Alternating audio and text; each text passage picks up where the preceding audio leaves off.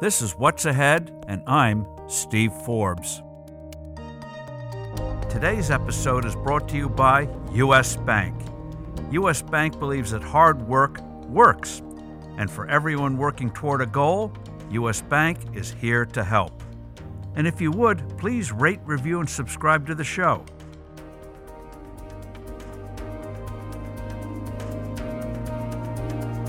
In a minute, you're going to hear from Rich Karlgaard. He's somebody you're going to want to listen to for two basic reasons. If you have a kid going to college, you need to hear what he says about the intense pressure kids are going under, and you need to take a deep breath. The other one could apply to you or to somebody you know, and that is he's got this great book about late bloomers. As Yogi Berra said about baseball, it ain't over till it's over. Well, this whole idea that if you're not a success by the age of 30 or 40, you're a failure and you're doomed, absolute nonsense. Life gets better as you get older. You won't want to miss this one. But first, here's what to look for this week. There are several things. One is, how is Boris Johnson going to do in that race to succeed the Prime Minister of Britain, Theresa May? He looked like he had things locked up, but then he had a domestic dispute. It's playing out now, but it's not over yet. Then, ICE negotiations. The president postponed for 2 weeks, a week ago, sending people who are here illegally in this country out of the country in a major national sweep. Well, he's not going to get an immigration bill in the next few days. So what will he do next? Then, more on polling. Polls are all over the place, showing the Democrats have a big lead over Donald Trump. Well, one of the things to look at is how these polls are modeled. I've brought this up before, and I'll bring it up again. You have to look at how many Republican likely voters they include in these polls. In many of them, they just go with registered voters. So instead of the normal 30-32% you'd have for Republicans, the rest being Democrats and independents, can go down to 22-23%. So yes, the president is behind, but not nearly as much as these skewed polls would have you believe. Our special guest today is Rich Karlgaard, publisher of Forbes, futurist, author, lecturer, and author of the new book, Late Bloomers, The Power of Patience in a World Obsessed with Early Achievement, a book that couldn't be more timely for anxious parents and students. So, Rich, you make the point in this book, among several great points, is that certain parents are overdoing this obsession with early achievement. That if you don't score 800 on your SATs, if you don't do great summer work that shows you're socially concerned, if you're not outstanding at a certain sport, if you haven't won the Nobel Prize by the age of 21, you're doomed to a life of mediocrity and failure. Yet at the same time, we have the contrast of a culture that also has the attitude of everyone should get a trophy. No one's feelings should be hurt. So let's start with the overachievement part. How did that come about? Why are so many parents grinding their kids relentlessly at such a young age? We're in a country like Finland, which does very well in educational scores globally. They don't formally start teaching kids to read until the age of 7. Well, it's terrific to be with you today, Steve. A couple of months ago, in the headlines was the story of the college bribery scandal, where very affluent parents were bribing admissions directors or coaches of what you might call country club sports to try to get their kids into the most elite colleges that they could, colleges that these kids couldn't have gotten into on their own. And while that was felonious and dramatic and made the headlines, it is really the perverse and logical conclusion of what we've seen over the last 10 or 15 years, where aspirational parents, particularly in high-performance cities like the San Francisco Bay Area or New York or Seattle and those kinds of cities, are absolutely convinced that if their kids don't get into the most elite college that they can, that somehow their possibilities for a productive adult life will be compromised. And this backs up way into the preschool years, where in New York today, you have preschools that charge $45,000 to $50,000 a year for 3-year-olds. And these schools promise a multi-campus setting, immersion in many different languages, and all this kind of stuff at age 3. And the not so subtle messaging behind that is, parents, if you don't do that now, in 15 years, you're going to regret it when your kid doesn't get into Princeton or Harvard or a school like that. So this has been growing over the last 10 or 15 years, particularly over the last 5 years. I think it has to do with the economy. The two most lucrative parts of the US economy over that period of time have been Silicon Valley technology, which today is really software, not the old tinker in the garage, but software kinds of technology, and high finance. And both of these industries reward what I would call rapid algorithmic skills, the ability to solve logic problems very, very quickly. And nothing so demonstrates that as how well you do on the SAT test, so it is thought, and how well you do in advanced placement courses in high school.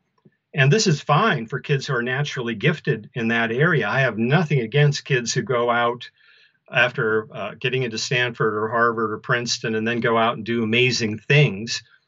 But kids who have different kinds of skills, spatial skills, artistic skills, or they're simply slow to mature, they're slower thinkers, they're deep thinkers, but they're slower thinkers, get overlooked in such a system. And these are the kids that feel that somehow they're second rate, they're losers. And this has created all kinds of societal dysfunction right now. Overspending on college, rates of depression and anxiety that are rising among teenagers and young adults, even tragically, suicides. Suicides are going up for teens and young adults. You have made reference in the past to Hannah Rosen, I believe, is the person who did a study of suicides in the town on the West Coast. Can you walk us through that? Sure. Hannah Rosen's a writer for Atlantic Monthly, and she observed that in Palo Alto is right next to Stanford, the heart of Silicon Valley, where the public schools are really good, really well funded, very competitive. And in 3 Palo Alto high schools, 2 of them public and 1 private, there were 6 suicides and more than 50 hospitalizations or treatments for what is called suicide ideation. So Hannah Rosen came out to investigate it. She discovered that these weren't kids who had years of professionally diagnosed depression, or they weren't kids who had drug problems. They were simply kids who were feeling ashamed about themselves because they were not keeping up. One of the boys was a B+ student. He'd been posting on social media before his suicide that he just felt that he could no longer get up at 3:30 in the morning to keep up with his advanced placement courses. And you mentioned Silicon Valley, symbol of high tech, Wall Street, symbol of high finance. Why are we so focused on those 2 areas and not all the other areas? After all, everyone may play baseball or golf or basketball as a kid, but we know the number of us who are going to make it to the NBA, Major League Baseball, the NFL, infinitesimal, that there are obviously a lot of other opportunities out there. Why this belief that if you don't make it in high tech, you're going to be left behind? Well, these have been really lucrative industries. All you have to do is look at the Forbes 400. All you have to do is look at the market values of the most valuable companies in the world. The 5 most valuable companies in the world right now are all US tech companies, from Microsoft, Amazon, Google, Apple, and Facebook. Facebook might have fallen to number 6 as Berkshire Hathaway has overtaken it for the moment. But these are very, very lucrative industries.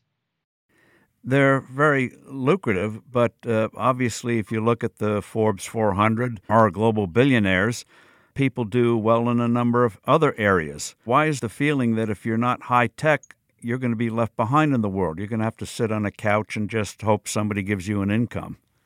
Well, that leads us into the discussion about technology, and there's all kinds of fear around artificial intelligence and those kinds of technologies that are coming on us very, very fast. The data is being crunched by this incredible computational power. It is moving through the system faster and faster, today at 4G speeds, tomorrow at 5G speeds.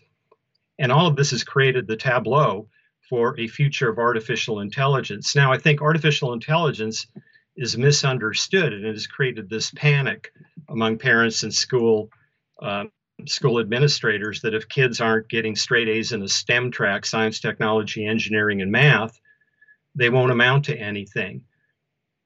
All you have to do, as you said, look at the Forbes 400 to see otherwise. But right now, at this moment in time, particularly in places like the San Francisco Bay Area, Seattle, New York, and Boston, you find this obsession with getting your kids on the STEM track and getting them into these elite universities. Our friend Mark Mills points out that we don't refer to airplanes as artificial birds. We don't refer to cars as artificial horses. Yet on these computational machines, so to speak, we think they're going to take over the world. Mark Mills, our good friend, is possibly the smartest guy in the world who understands the application of all this technology in what you might call the physical industries. Now, Nicholas Negroponte at MIT back in the 1990s came up with this wonderful idea of a way of looking at the economy where you have the bits economy and you have the atoms economy. The bits economy is the economy of algorithms. So the bits economy is Silicon Valley today, and it is Wall Street. The ability to manipulate algorithms, either to go out and create markets or to outsmart the financial system, is what these two areas of the economy do so well. And they get a lot of attention. They're located where the media is mostly centered. They're creating these fabulous stories of wealth, the most valuable companies in the world.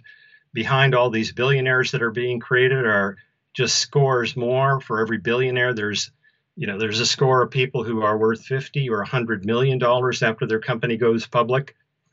And so it has become a kind of gold rush. When you're in the atoms economy, the atoms economy is on a GDP basis is probably 80 or 85% of the economy. It's by far the majority of the economy. It's oil and gas, it's manufacturing, it's transportation, it's agriculture, all of those things. We don't have an economy without the health of those industries. So the big story coming up is really the application of technology to those industries. And Mark sees that in a way that Silicon Valley people and the parents of children who live in Silicon Valley and are aspirational for their kids to succeed in a technology-driven future, they don't see it as clearly as they should. So do you think the combination of your book and also of Circumstance, the re-rise of the atoms economy, will get over this misreading of what you need to do to succeed? I mean, even in the area of the economy today, truck drivers, if you're willing to be a long-distance truck driver, not an easy job, you can make $120,000, $130,000 a year. Yet these jobs go begging. They do. A lot of that has to do with the fear that people have that AI and driverless trucks will wipe out those jobs. It won't be true. It'll give drivers a chance to take a break on a lonely interstate highway. But when you get into maneuvering an 18-wheel truck in a city, driverless technology and AI is not going to solve that problem soon. Well, look, this leads to an issue. Why this obsession with the bits economy? So much wealth has been created in the bits economy, but there's a complete regulatory and taxation mismatch between the bits economy and the atoms economy. Anybody that's connected to Silicon Valley and is raising money for raising venture capital for their bits startup can get it pretty easily. The atoms economy is starved for capital. Now that's been a little bit corrected over the last 2 years, but Thiel has pointed out this lopsided nature of where investment capital goes, going to bits companies because the return on investment is faster, and these companies are scarcely regulated, even if they go into regulated industries, as Uber did into the taxi cab industry or Airbnb into the hotel industry. They move so fast that the regulators really can't see them coming and don't know how to respond.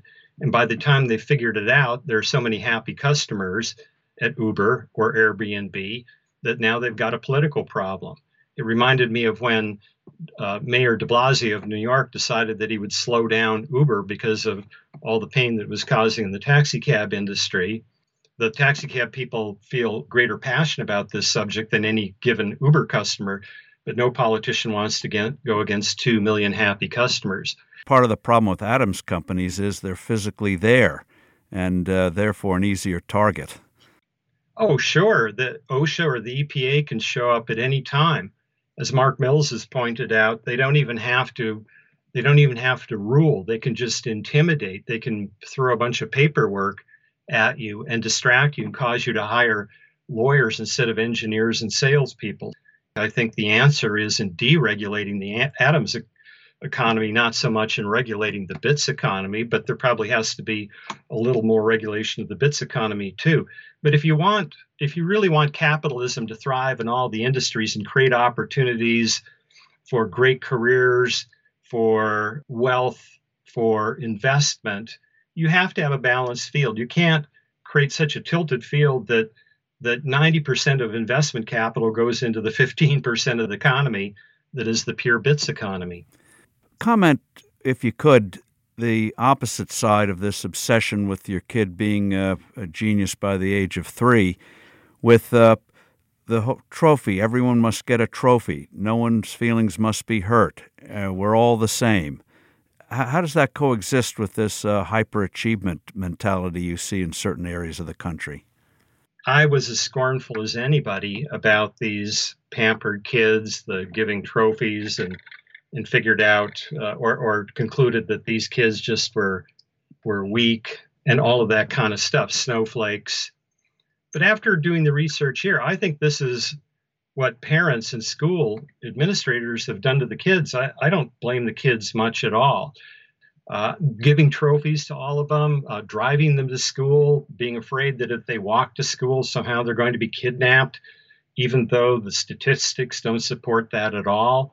I think that we've done this injustice to the kids, and it's easy to to point fun at them, but I think a big injustice has been done to them. Before we get to your book and its discussion of how each of us have our own different rhythm of moving in life, one of the things you say we've got to be very aware of, overdoing it, is the don't quit syndrome. Walk us through that even something stick-to-itiveness, as my grandfather liked to say, can be overdone and end up harming you, that the culture perhaps overemphasizes that. Well, sure. The pop culture likes to say that quitters never win, winners never quit. And there's a great deal of truth to that, but you can take a good idea, overshoot it, and then you see the harmful effects. But I just like to look at the life of any serial entrepreneur. Take Richard Branson. Richard Branson has quit some businesses. He quit Virgin Cola. He quit Virgin Bride. He's succeeded in many businesses, of course. And he's not the kind of person, or is any great entrepreneur, the kind of person that quits reflexively whenever they encounter diversity. But you have to have a discussion and teach people and children and teens and young adults that quitting is part of your arsenal. It's part of your toolkit. Here in Silicon Valley, one of the great quitting stories was when Intel was getting its hind end kicked by Japanese memory chip manufacturers and then later by South Koreans.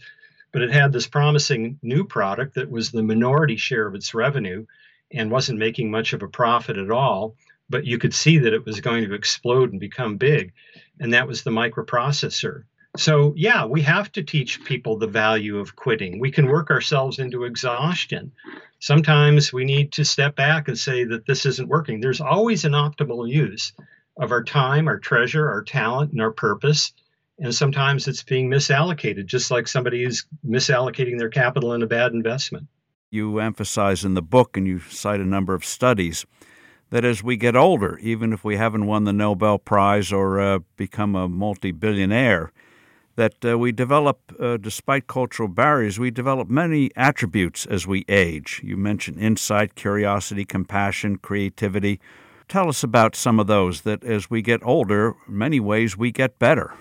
In doing the research for late bloomers, the most profound piece of research I came across was a 2015 study led by a woman named Laura Germain at Harvard and Josh Hartshorn at MIT, who are both doing postdoc work at Massachusetts General Hospital. And they ask a seemingly simple question: at what age do people cognitively peak? And the answer was intriguing, complex, and very hopeful, because the answer is, well, what cognitive ability are you talking about? We have many. And cognitive processing speed and working memory, the things that make you a really good high frequency trader on Wall Street or a great software programmer under time pressure, sure, those peak early, those peak in our 20s. And then when we get in our 30s, 40s, and 50s, a whole set of cognitive abilities, deeper pattern recognition, communication skills, equanimity, or the ability to stay calm under pressure, all of those come to the fore. And we're better at those in our 30s, 40s, and 50s generally than we are in our 20s. So you say, well, then what do we lose? Do we really fall off a cliff in those things like rapid cognitive processing speed and working memory? And the answer is we don't. We fall off at a rate of about 0.2 to 0.4% per year. That's not that much. As we age, so long as we take care of ourselves physically, so long as we stay mentally engaged and are willing to learn new things, that we develop deeper, richer, intuitive thoughts, more accurate intuitive thoughts as we get older. Yet the cultural barriers are such that these attributes that we develop as we age tend to get overlooked or downplayed. Why is that? Is it just, again, this obsession with youth? Unfortunately, human resources people and corporate legal people have devised a scheme that you might call up and out. Person comes into an organization, and if they're successful, they get promoted, they get pay raises, they get higher job titles, and then all of a sudden, depends on the industry, younger in technology, perhaps older in other industries, but somewhere around 50s or early 60s, the employer says, oh my gosh, we're certainly paying this person a lot of money. We can't continue to do that because we've got to make room for people coming up, or we're going to lose our young talent. And so they decide to retire the person. We need to devise a career track that would look more like an arc. A lot of law firms now have created the position called of counsel. So the former partner now is called of counsel, and they're working as much as they want to work, 20 hours a week, 30 hours a week, 40 hours a week.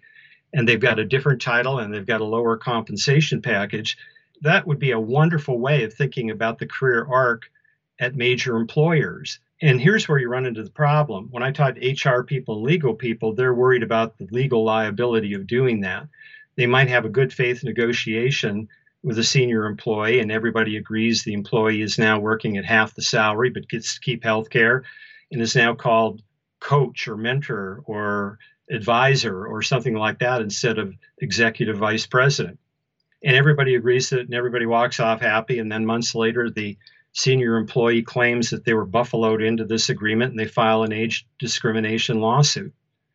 Well, that's probably a risk, but I think that daring CEOs out there have got to tell their legal and HR people, figure out how to do it anyway. We've got to have this discussion, or we're going to leave so many healthy baby boomers and then the Gen Xers behind them in the position where they're wondering why they can't contribute when they still want to contribute, they can contribute. And many of them, we know that 80% of baby boomers haven't adequately funded their retirement yet. So that's going to create a societal problem down the stream too. Well, perhaps this is a situation, you mentioned the legal problems, but it's also a cultural problem. When you see of counsel, certainly what goes through your mind is, put out to pasture. If you see counselor, mentor, consultant, it's a little different. And it may be the kind of situation where you leave the firm that you're with, but you have a certain title.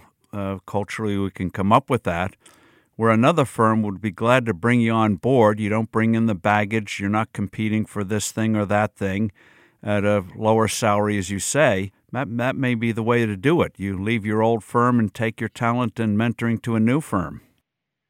Yeah, that could be. Or you could work in an enlightened company like Forbes, because I've certainly had that negotiation with our CEO, Mike Federle, and it works out beautifully. I'm in my 60s. I used to have people reporting to me. I don't have people reporting to me now. There are parts of Forbes where I can contribute as I do with our Global CEO Conference, or I'm emceeing and moderating a conference with one of our advertisers. We should encourage more employers to create those kinds of opportunities. I think that the senior employee really needs to step up too and realize, make the case for why that would be good with the employer too. One of the attributes that you discuss before we move on is the one that we sometimes, again, the culture kind of looks askance at, and that is self-doubt, how that actually can be a motivator. Walk us through that. So learn to separate self-doubt from your feelings of self-worth. Step back and look at self-doubt. What is it telling you? And then take the information, put self-doubt aside, and work on whatever that information says. I need more preparation. I need a partner who will complement my weaknesses in this startup that I'm creating. I simply need time off because I'm exhausted. Self-doubt, if you learn to see it as something useful, it can be very valuable. Now, that's not to say that the kind of throw your shoulders back, puff yourself up confidence, that can be a tool too. It can get you through a pinch. But over a lifetime, you need to be able to do both. You need to generate, you need to fake it till you make it kind of confidence to get yourself through a low spot. But you need that long-term strategy of reconciling yourself with self-doubt. It'll show up like bad weather. So it's going to show up. Let's at least get some use out of it. Capitalism. Why is there such doubt about capitalism? And why can't people see that people make errors? People have been doing bad things forever. Policy errors lead to usually the great economic crises.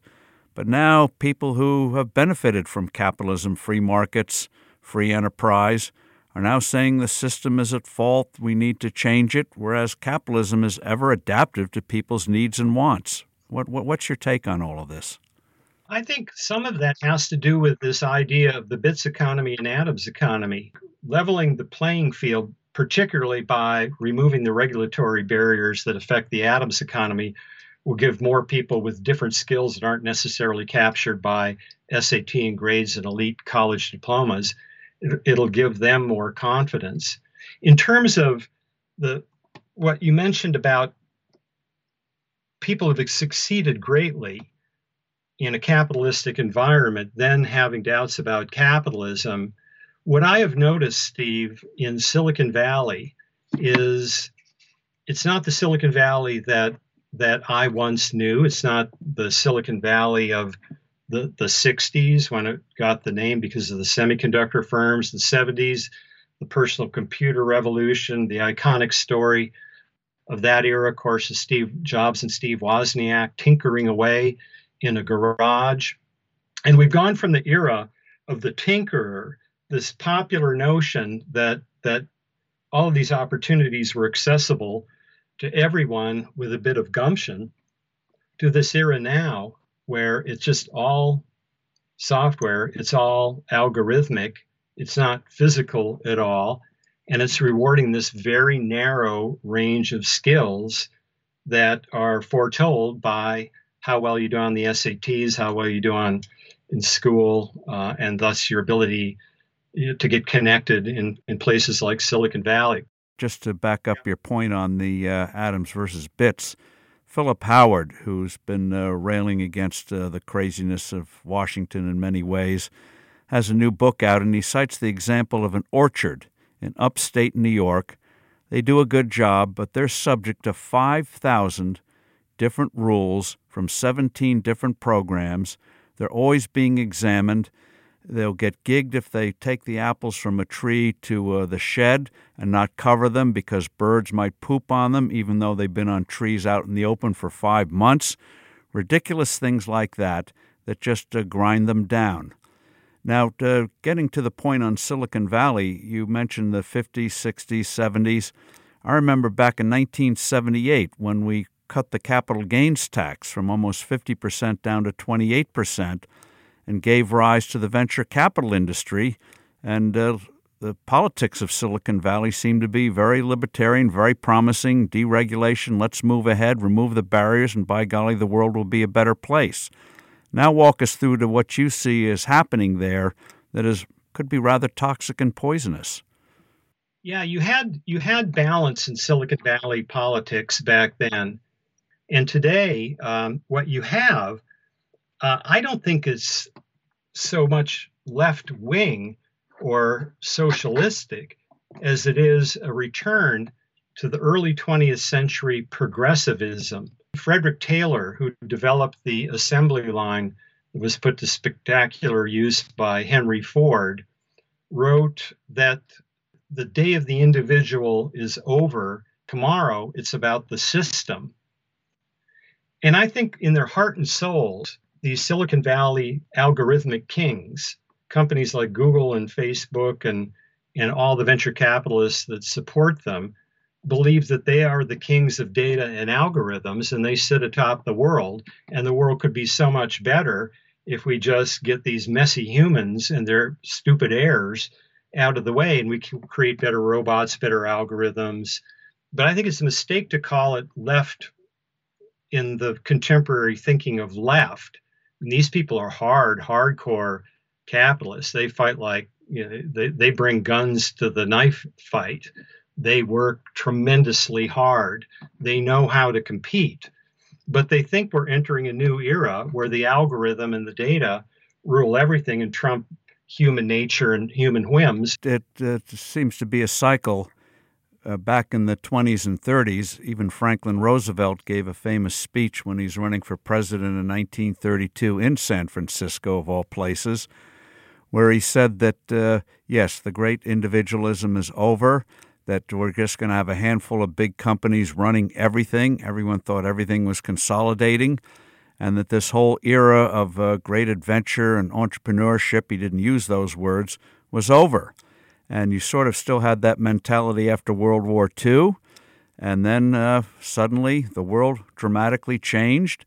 Then it was small is beautiful.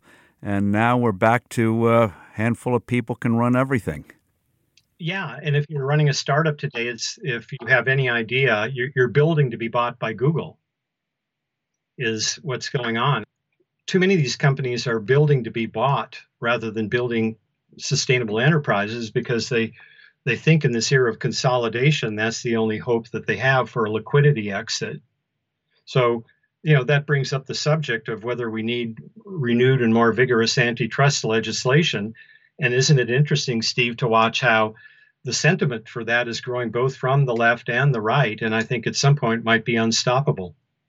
Yet that deals with the symptom, not the basic underlying cause. The rise of the plethora of small companies you saw a couple of generations ago didn't come from antitrust. It came spontaneously. What barriers could we remove other than busting up the biggies that would recreate? Is it, again, emphasizing the barriers to the atoms, and that would do it? Is it getting rid of the capital gains tax? What do you see as helping the process of getting a more healthy, balanced economy out there? Well, those two things that you mentioned, lowering the capital gains tax radically, taking it possibly even to zero. Yes. And, would be enormously helpful, along with lowering the regulatory barriers. I think of all the things that the Trump administration has done, that one has perhaps been the most valuable thing that they've done and probably accounts for a half point to a full point of GDP growth uptick, and more should be done. But also, and this gets to a point that George Gilder makes in Life After Google, we're about due for a technology revolution, because just as the eternal swing from central authority to peripheral creativity exists in society, it also exists in computing architecture. And George sees that today is the era of peak centralization in technology. So new semiconductor firms, this enhanced mobility that 5G will bring, where we're not so dependent on these large server firms. There isn't this idea that every business is either a globally scalable business or dead. I think we'll look back and say, well, that a lot of that followed the computer architecture of the day, too. So once again, human ingenuity, creativity will come to our rescue if we let it. Rich, thank you very much for joining us. Really appreciate it. Steve, it was a pleasure. And now, my read of the week. First, something I wrote, I can't help it. It's an open letter to Mark Zuckerberg, their cryptocurrency Libra. You can find it online, Forbes.com. The other is an article that you'll find fascinating. It reads like a mystery. It's in The Atlantic, theatlantic.com, written by a man named William Langerwish. The article title, Vanished: How Malaysia Airlines Flight 370 Disappeared. You'll start and you won't want to put it down. It's extraordinary that something like this could happen, but it looks like the mystery has been solved. But the whole thing involved cover-ups. It involved death threats. And as a matter of fact, there's still a cover-up today by the Malaysian police who had interviewed people about the pilot of that doomed flight.